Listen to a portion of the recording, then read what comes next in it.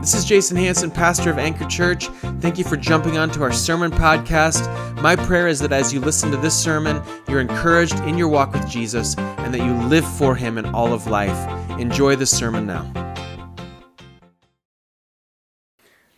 If I haven't met you, my name is Jason. I'm one of the pastors here, and it's great to see all your faces here this morning.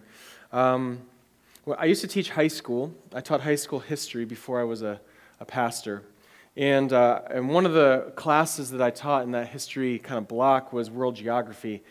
And during world geography, we would spend time on each continent.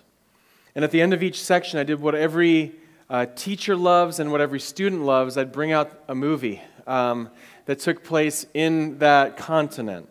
And one of the movies that I think the only movie really that I could think of that takes place in Antarctica, because we did have to go over that. I know we talked a lot about penguins and other things like that, was this documentary called Endurance, and it was about Ernest Shackleton.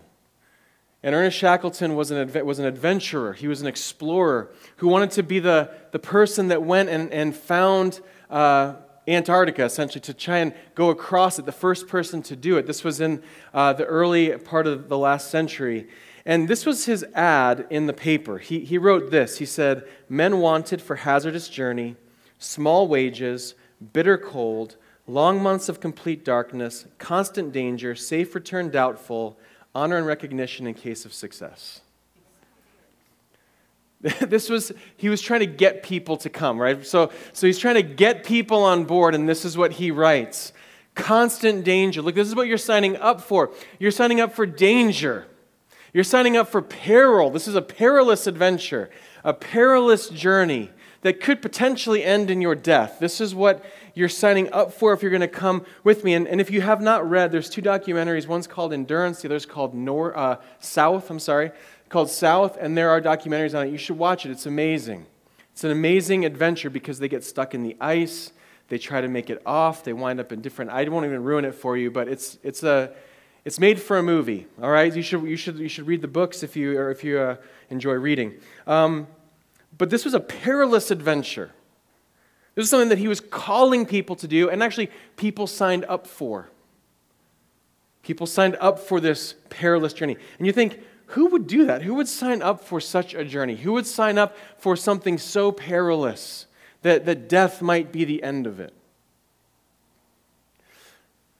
And I'm here to tell you, Christian, you have signed up for such a journey.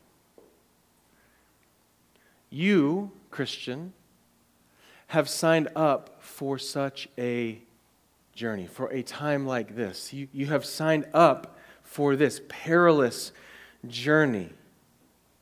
Safe return, doubtful. Because, here's the big idea for this morning, because following Jesus is a call to less. And you might say to yourself, well, wait a second. I thought that following Jesus is a call to more. Because when I follow Jesus, it's supposed to be about more. There's something more that I'm supposed to take here. There's something more for me.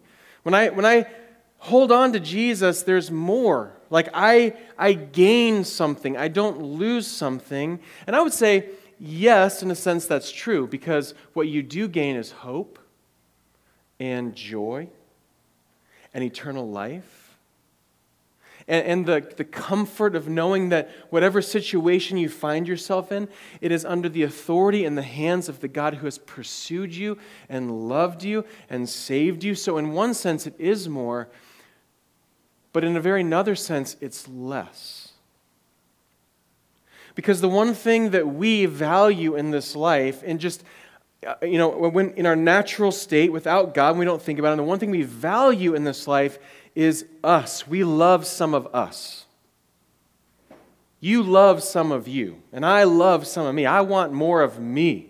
I like having what I want. I enjoy it. I want to I want to get a whole lot of stuff that I appreciate and I can go and do it. So do you. We like having the things that we like. We like having the dreams that we have. We like having the future we envision. We like having the things that we've worked so hard for. We want to have them. We want it to be about us. If our life could look just like everything that we want, we would love that.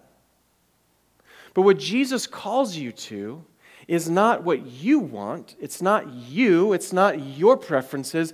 It's not your concerns, but He's calling you to Him and His concerns and His preferences and His plan for you, which sometimes that is not anything that we want.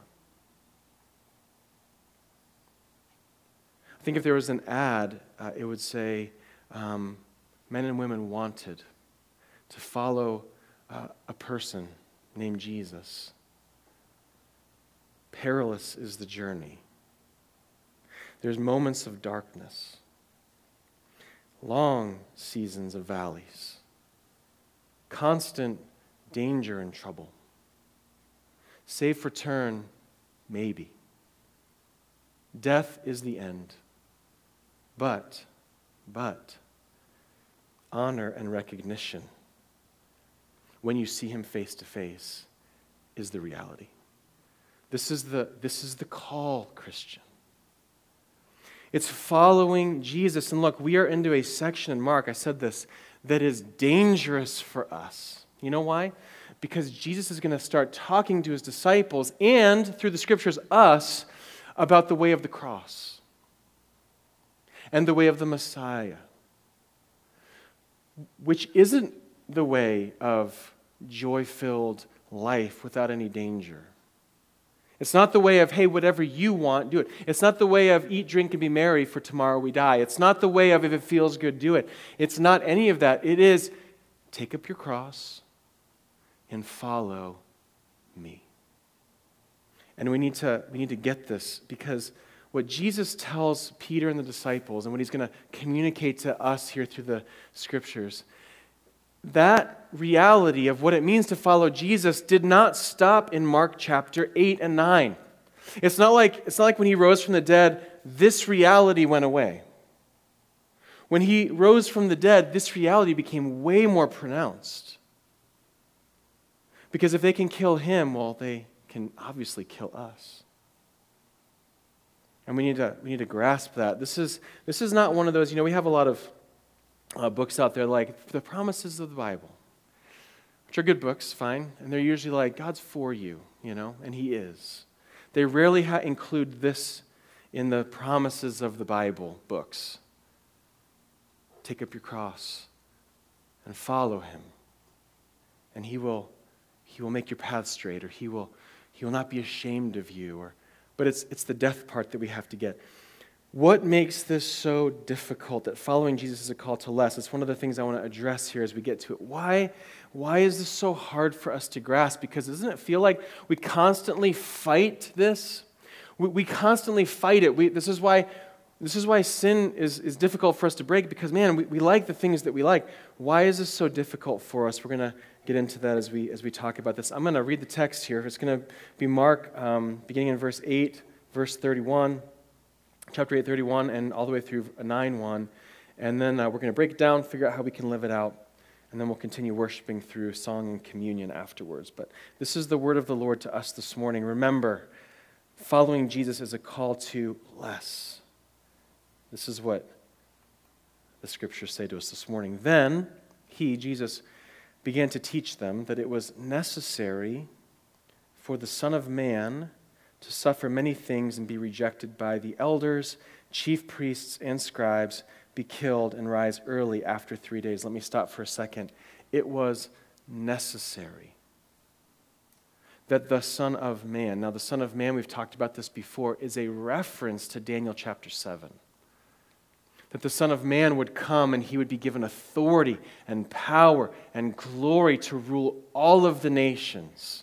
And Jesus is saying, that Son of Man, the authority that He's given, it was necessary for that one, the authoritative one, to suffer many things and be rejected by the elders and chief priests and scribes, be killed and rise after 3 days. This is new for the disciples. They haven't heard Jesus be so open about this. Look what it says. He spoke openly about this. He's been trying to hide so much the whole time. And now he's really trying to help the disciples to see. He wants their eyes to be open. They've been blinded, and he wants them to understand. And Peter had just confessed that he's the Messiah, and so now he's going to be really open with them. He is going to die, and after 3 days, rise.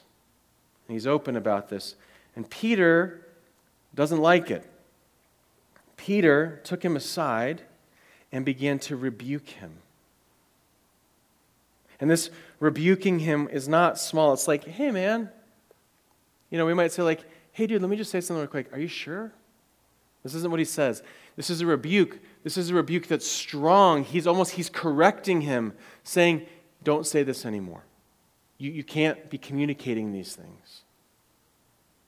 And Jesus, turning around and looking at his disciples, he rebuked Peter and said, get behind me, Satan.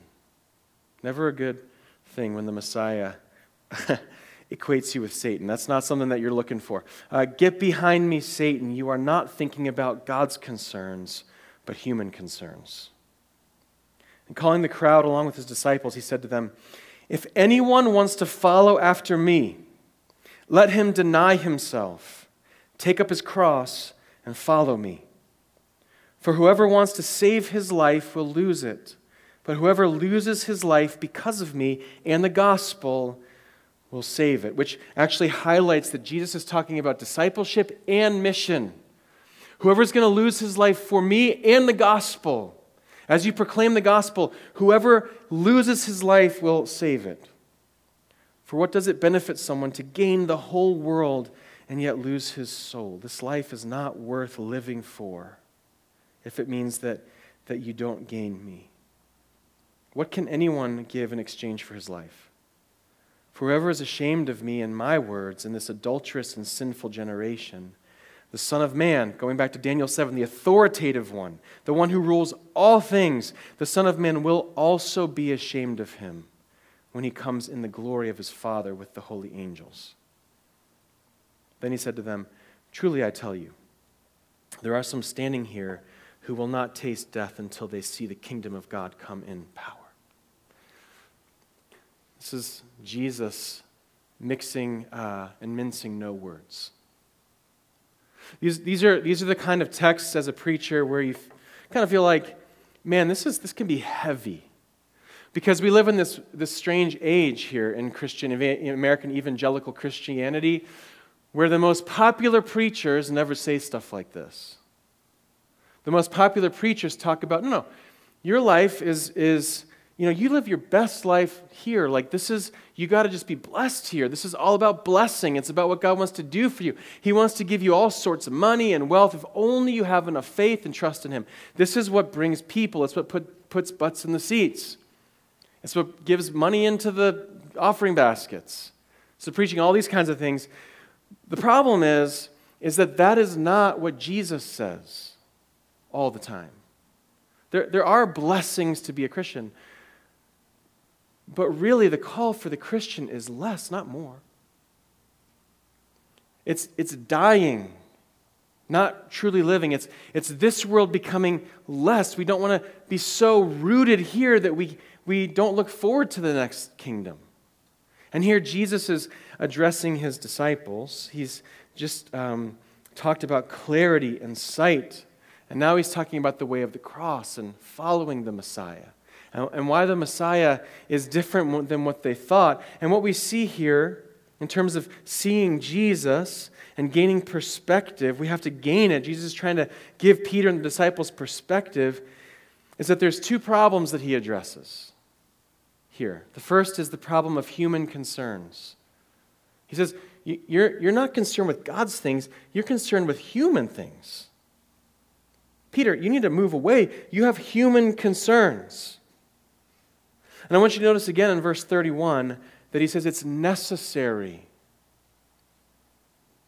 It's imperative. It must happen that the Son of Man, the one who God in His glory will give the authority to rule the whole world, with a rod of iron, it says. That Son of Man, they would have automatically connected Daniel 7. Yeah, we're looking forward to that one. We're looking forward to the King. And Jesus is saying, yeah, what you're missing is that King that you're looking forward to, it is necessary that he suffers and that he dies and that he rises again. That's the Messiah that you're waiting for. And the problem is that Peter looks at this and he thinks in his mind, hang on for a second. If the Messiah who I'm looking for and the one who I know is going to expel the Romans and bring about the kingdom of God, if that's true, if Jesus is this person, he can't be saying stuff like this. The Messiah can't say things like this. I think what Peter's saying is, my Jesus would never say that. The Jesus that I believe in, the Messiah that I believe in, wouldn't talk this way. So Jesus, you're mistaken.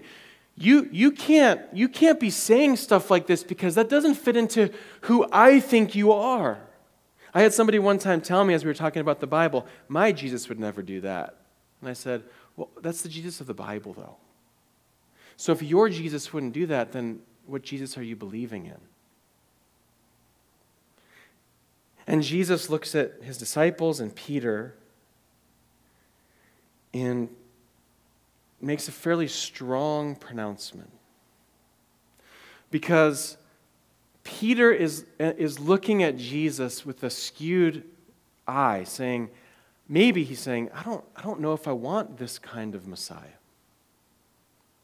It's like I've heard so many stories about newborns. After you have an only child and they have a second child, they're maybe a little older and they just love the freedom of being alone and they can't wait for the newborn to come. And then the newborn sibling comes, and it starts to dawn on them that it's not as fun as they once thought it was going to be, because now they don't get all mom and dad's attention. And they're like, can we send this thing back? Like, what's going on? I thought it was going to be a certain way, and now you're saying something different. I don't really want this now. Like, I'm not sure I want this baby sibling now. They can just take it, go away. When are you going to send it home? That's kind of what they're going, we're just going to get this thing out of here. We got to change. I want to go back to the way it used to be. And I wonder if Peter has wait a second, I want to go back to the way it used to be.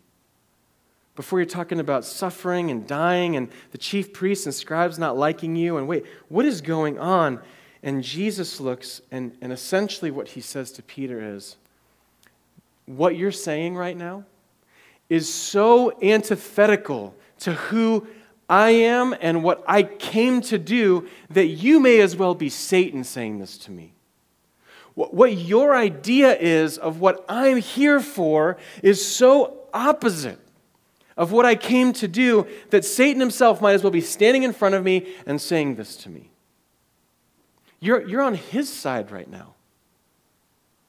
If you want to follow me, this looks way different than what you think it's going to look like. You may think that I'm going to come and I'm going to set up my kingdom here, and all of a sudden, David's kingdom in Jerusalem is going to start ruling the nations again, and all of this is going to come to fruition, and nationalism hits now, and it's all about Israel. That's what you think is going to happen. That is not what's going to happen. Do you know why?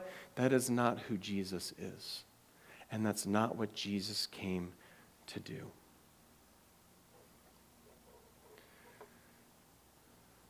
We sometimes, and Christian, this is for you to evaluate. We want Jesus to be a certain way for you. I want you to think about you. You want Jesus to be a certain way that fits you. You'd like Jesus to be of a certain political affiliation because it fits you. You'd like Jesus to be a part of a certain temperament because it fits you. You want Jesus to be part of a certain denomination because it fits you. You want Jesus to have certain preferences and likes, because it'd be nice if Jesus just came along and said, everything you think and believe, yeah, that's who the Jesus is that you worship. The problem is that Jesus doesn't fit into our boxes. Jesus is the King of all things. We are meant to fit into His kingdom. He has not come to fit into our kingdom, although that would be nice, that's what we like. That is all about our human concerns. This is the problem, is that we want him to fit and look like us. This is not who Jesus is, and this isn't what Jesus does. The king will do what the king does, and we are called to get on board with him. And he tells this to Peter, no, you have the wrong perspective. This isn't about Israeli nationalism. This is about the kingdom of God coming, and there is only one way that this ends, where you, Peter, will find true life. And if you want it, follow me. And I say to you, if you want it, Christian, follow him. Don't follow the Jesus that you think you know. Open your Bibles and figure out who he is, and follow the Jesus of the Scriptures, because the Jesus of the Scriptures is the King. We want to take human concerns, and we have to push them aside. You know why? God's concerns aren't your concerns. Isaiah tells us that his ways are not our ways. And we need to get this, but this is also a problem for us. The second problem is that there's this problem of God's concerns. We have a problem with human concerns because, man, we like to have those, just like Peter. But there's also this problem of God's concerns, because God's concerns are on a totally different scale to you. His concerns sometimes don't make any sense to us. Right here, I'm telling you, Peter, it doesn't make any sense when he says, you're concerned about human things, you're not concerned about God's things. And I guarantee you, Peter thought, what are you talking about? I am concerned about God's things. I want what God wants. I want God to speak to me. I want you, Jesus. What do you mean by this? And in that moment, Peter could not understand what he was talking about. And actually, as he goes on, I wonder if the doubt and the confusion went on, because if you look here at verse 34, he says, calling the crowd. This is no longer now, Jesus is less about hiding, notice. Calling the crowds now with the disciples. He said to them, if anyone wants to follow after me, let him deny himself, take up his cross, and follow me. Now, to us, we just think, okay, yeah, I've heard that before. But imagine being in a place and in an era where the cross was a horrific means of execution. And you didn't hear, like we think metaphor, take up our cross, we put it on our shoulder, and we follow after Jesus. Yep, that's exactly what we do. Here, that idea would have been like, take your own electric chair, drag it along and follow me, because you're going to have to use it sometime. Or whatever, take your lethal injection, follow after me, because you're going to need it probably at some point. It's going to happen to you. This is what it means. It means your life is forfeit now. And we can have this, link, and I think it's a right link to suffering and loss. Like, we need to take our preferences and we lose them, yes. But what Jesus specifically is saying here is prepare yourself to die. Not metaphorically die. Prepare yourself. If you're going to follow me, there is a real chance your life will end. And if you're looking to follow me, know that you're doing this of your own accord. You've taken your cross, and you're walking with it. That's the call.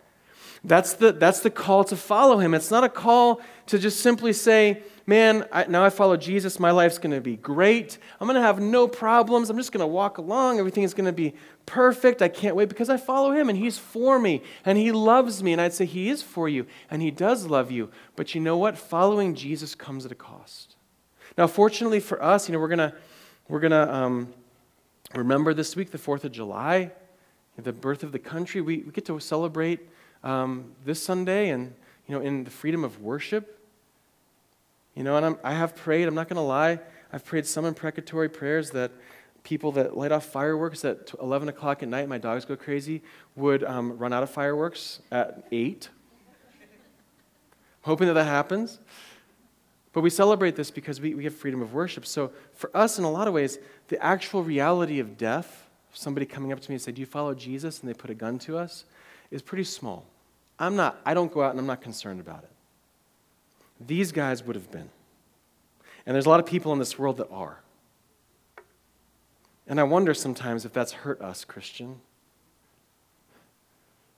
Because we can live a life where we feel like, yeah, I can follow Jesus. I can take up my cross. And what that means for us is we come to church on Sundays, maybe every week, maybe twice a month.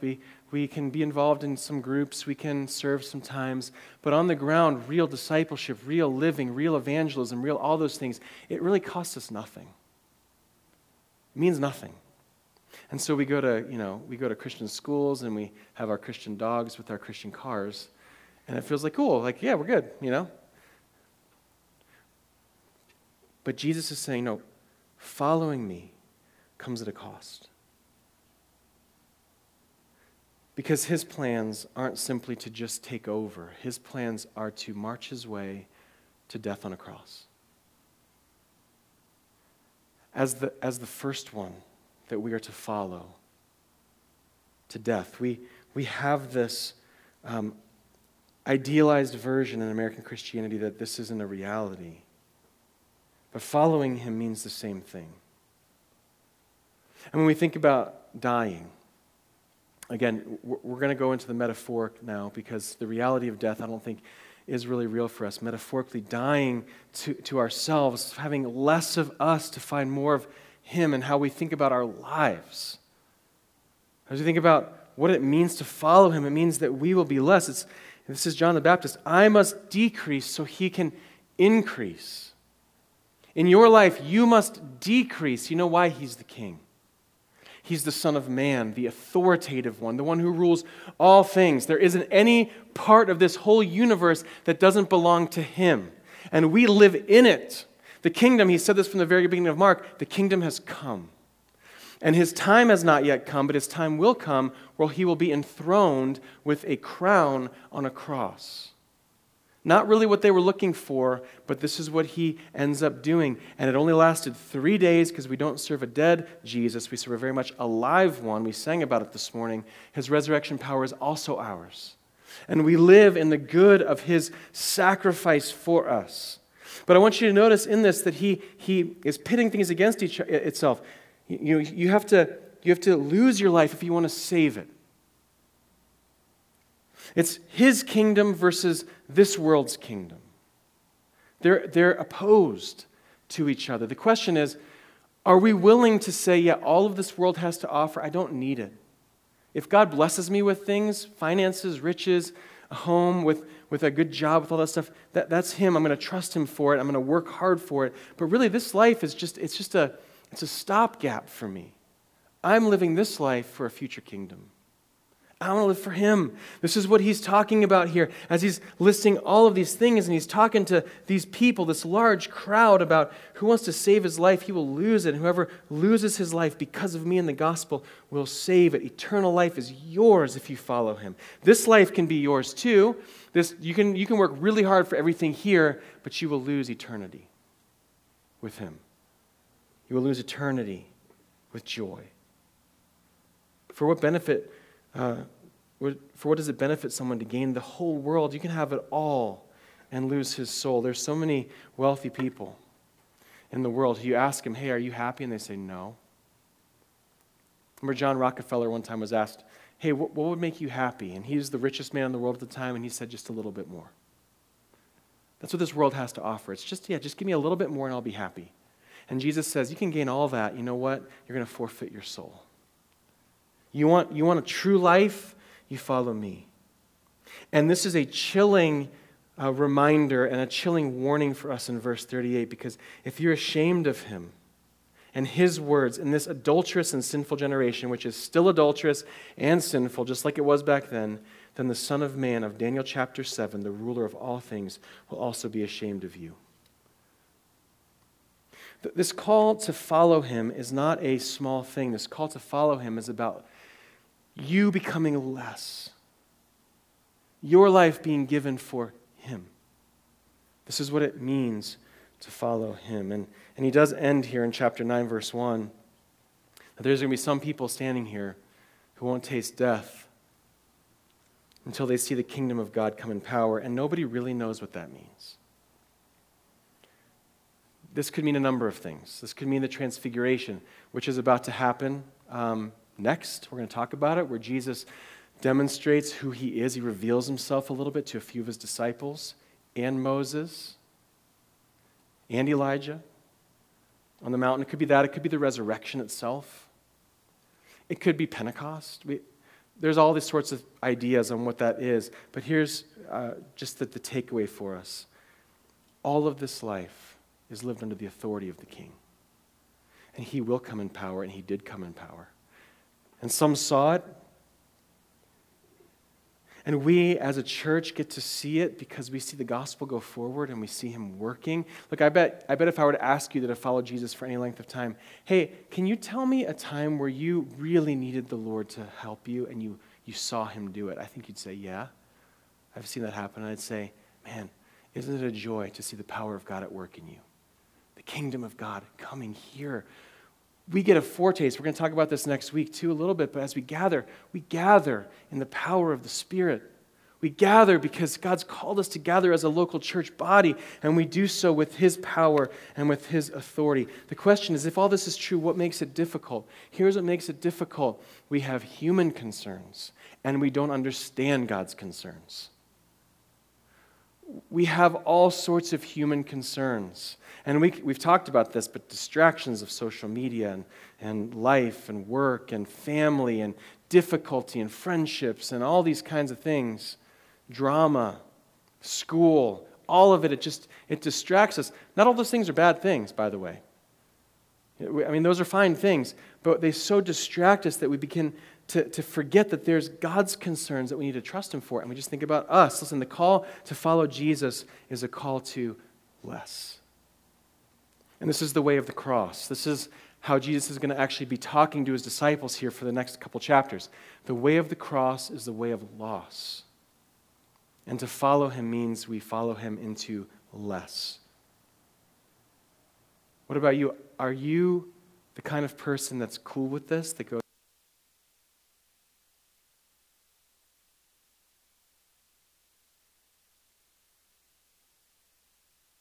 to less? There we go. And we need to get that. Are you the kind of person that can grasp this and live for this? Some of you might be like, I never thought about it that way.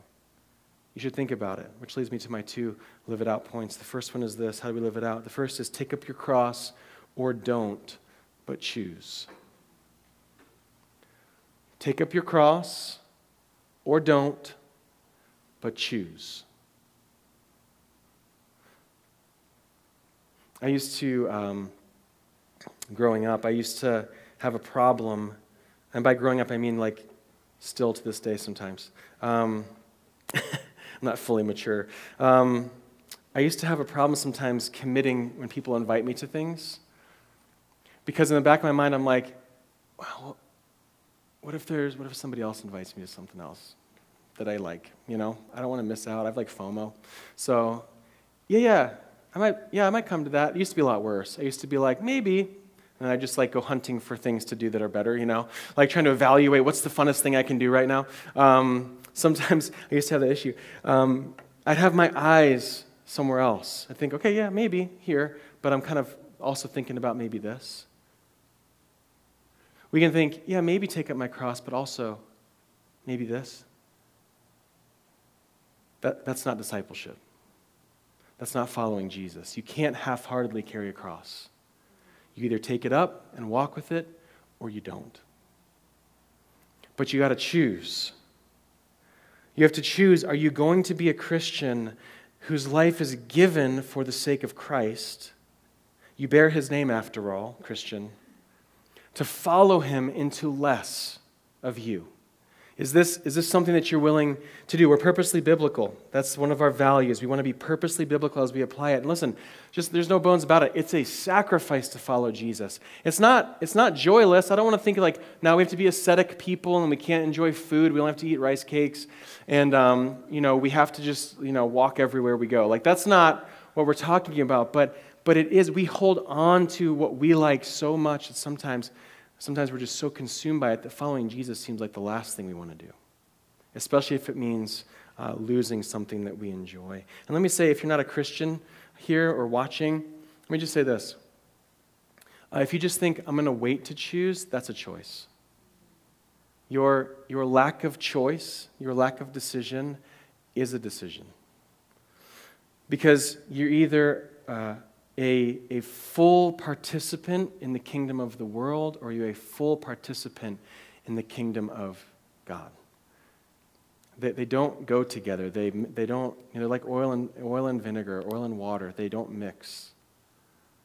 And so we want to make sure that as you're hearing this, that you know that following Jesus is a choice you make, and it is mean less here, but like I said earlier, there is still the reality that all of the hopelessness you experience, you will only find it fixed and changed in Jesus.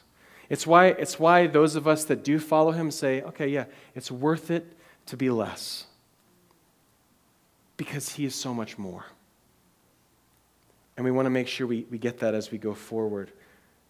The second thing I'd say in terms of living it out is that remember that he gave up his life so that you could give up yours. We don't give up our life haphazardly because of just, I guess he's a nice guy. We give up our life because he gave up his life first. Remember, we're following him. He took up his cross, and he went to the cross, and he died a death of crucifixion where your sins were nailed to that tree, Colossians tells us. The debt that you owed was taken care of on that cross. And when he rose from the dead, he sealed the reality of that forgiveness, the promise and fulfillment of forgiveness. And he lives forevermore as an approval of that reality. God says, yes, the living Christ is the one that we trust in. His death for you was effective, and it worked. And he died, and so therefore, as we follow him not only into his life, but also into his death. And we do so out of gratefulness and gratitude. As we see him more, as we grow, that gratefulness grows.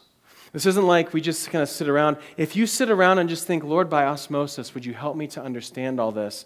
Chances are you're going to be just sitting in a confused state for a long time.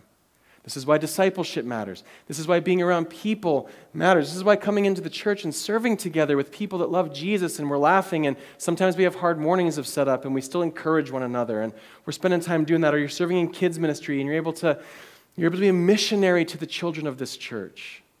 Sometimes we say, if we won't have any child care, it's not child care to be in Anchor Kids. It's a missions field. And as we go in there, we do it to encourage one another, to remind each other that we do that for the sake of Christ, because we have died to ourselves and we live for him. And may it be that children that hear from you in those classrooms grow up to be saints. Saints who love Jesus more than you do. That's my prayer, that people would love Jesus more than I do. So may it be so as we continue to think through it. You have followed him into his death. He gave up his life for you so that you could give up your life for him. May it be so. Julie, I'm going to have you come up and close us here as we sing and take communion. If you haven't gotten your communion stuff, they're on the back tables. You can go grab them as we sing this next song. But what if we were a group of people? Imagine if we were a group of people who just lived for others. We were just saying, I'm just going to be less. I'm going to live for Jesus. I'm going to be less. I'm going to ignore the fact that it's awkward to talk to my coworker about my faith. And let me just do a side note, that's probably more on you than them, because people love talking about what they believe. Where it gets to be awkward is if you become a jerk for Jesus, which I'm not advocating. We don't want to be jerks for Jesus. We want to be those that are charitable and gracious, because we want to demonstrate the grace of the Savior that we worship, yes? We do that for his name, for his glory. Following Jesus, church, is a call to less. Will you embrace it? Peter and the disciples are going to find out pretty soon that Jesus isn't just saying that, he means it. And he means it. May we believe it and trust in it. Let me pray for us, and then we'll sing. Lord, the way of the cross, the way of following you is a sacrifice for us.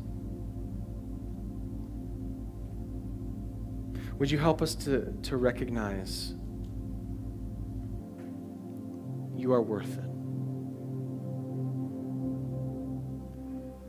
As men and women in this room,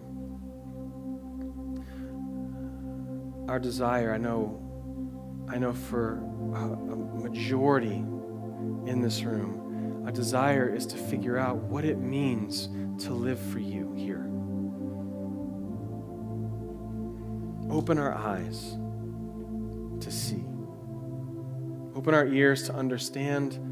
Lord, may we grasp it. May we live for you. Lord, use us to disciple one another as we are less and we make more of you. Use us as vessels to proclaim the gospel to those that are lost, that they may see you for the first time. Lord, do it in us.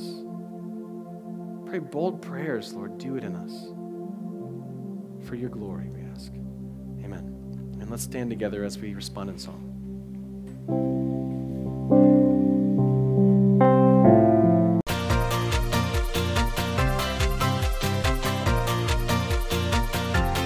I really hope that you were encouraged by the sermon today. You can learn more about us at anchorchurchgilbert.com. We'd love to have you join our mailing list. You can do that on the website.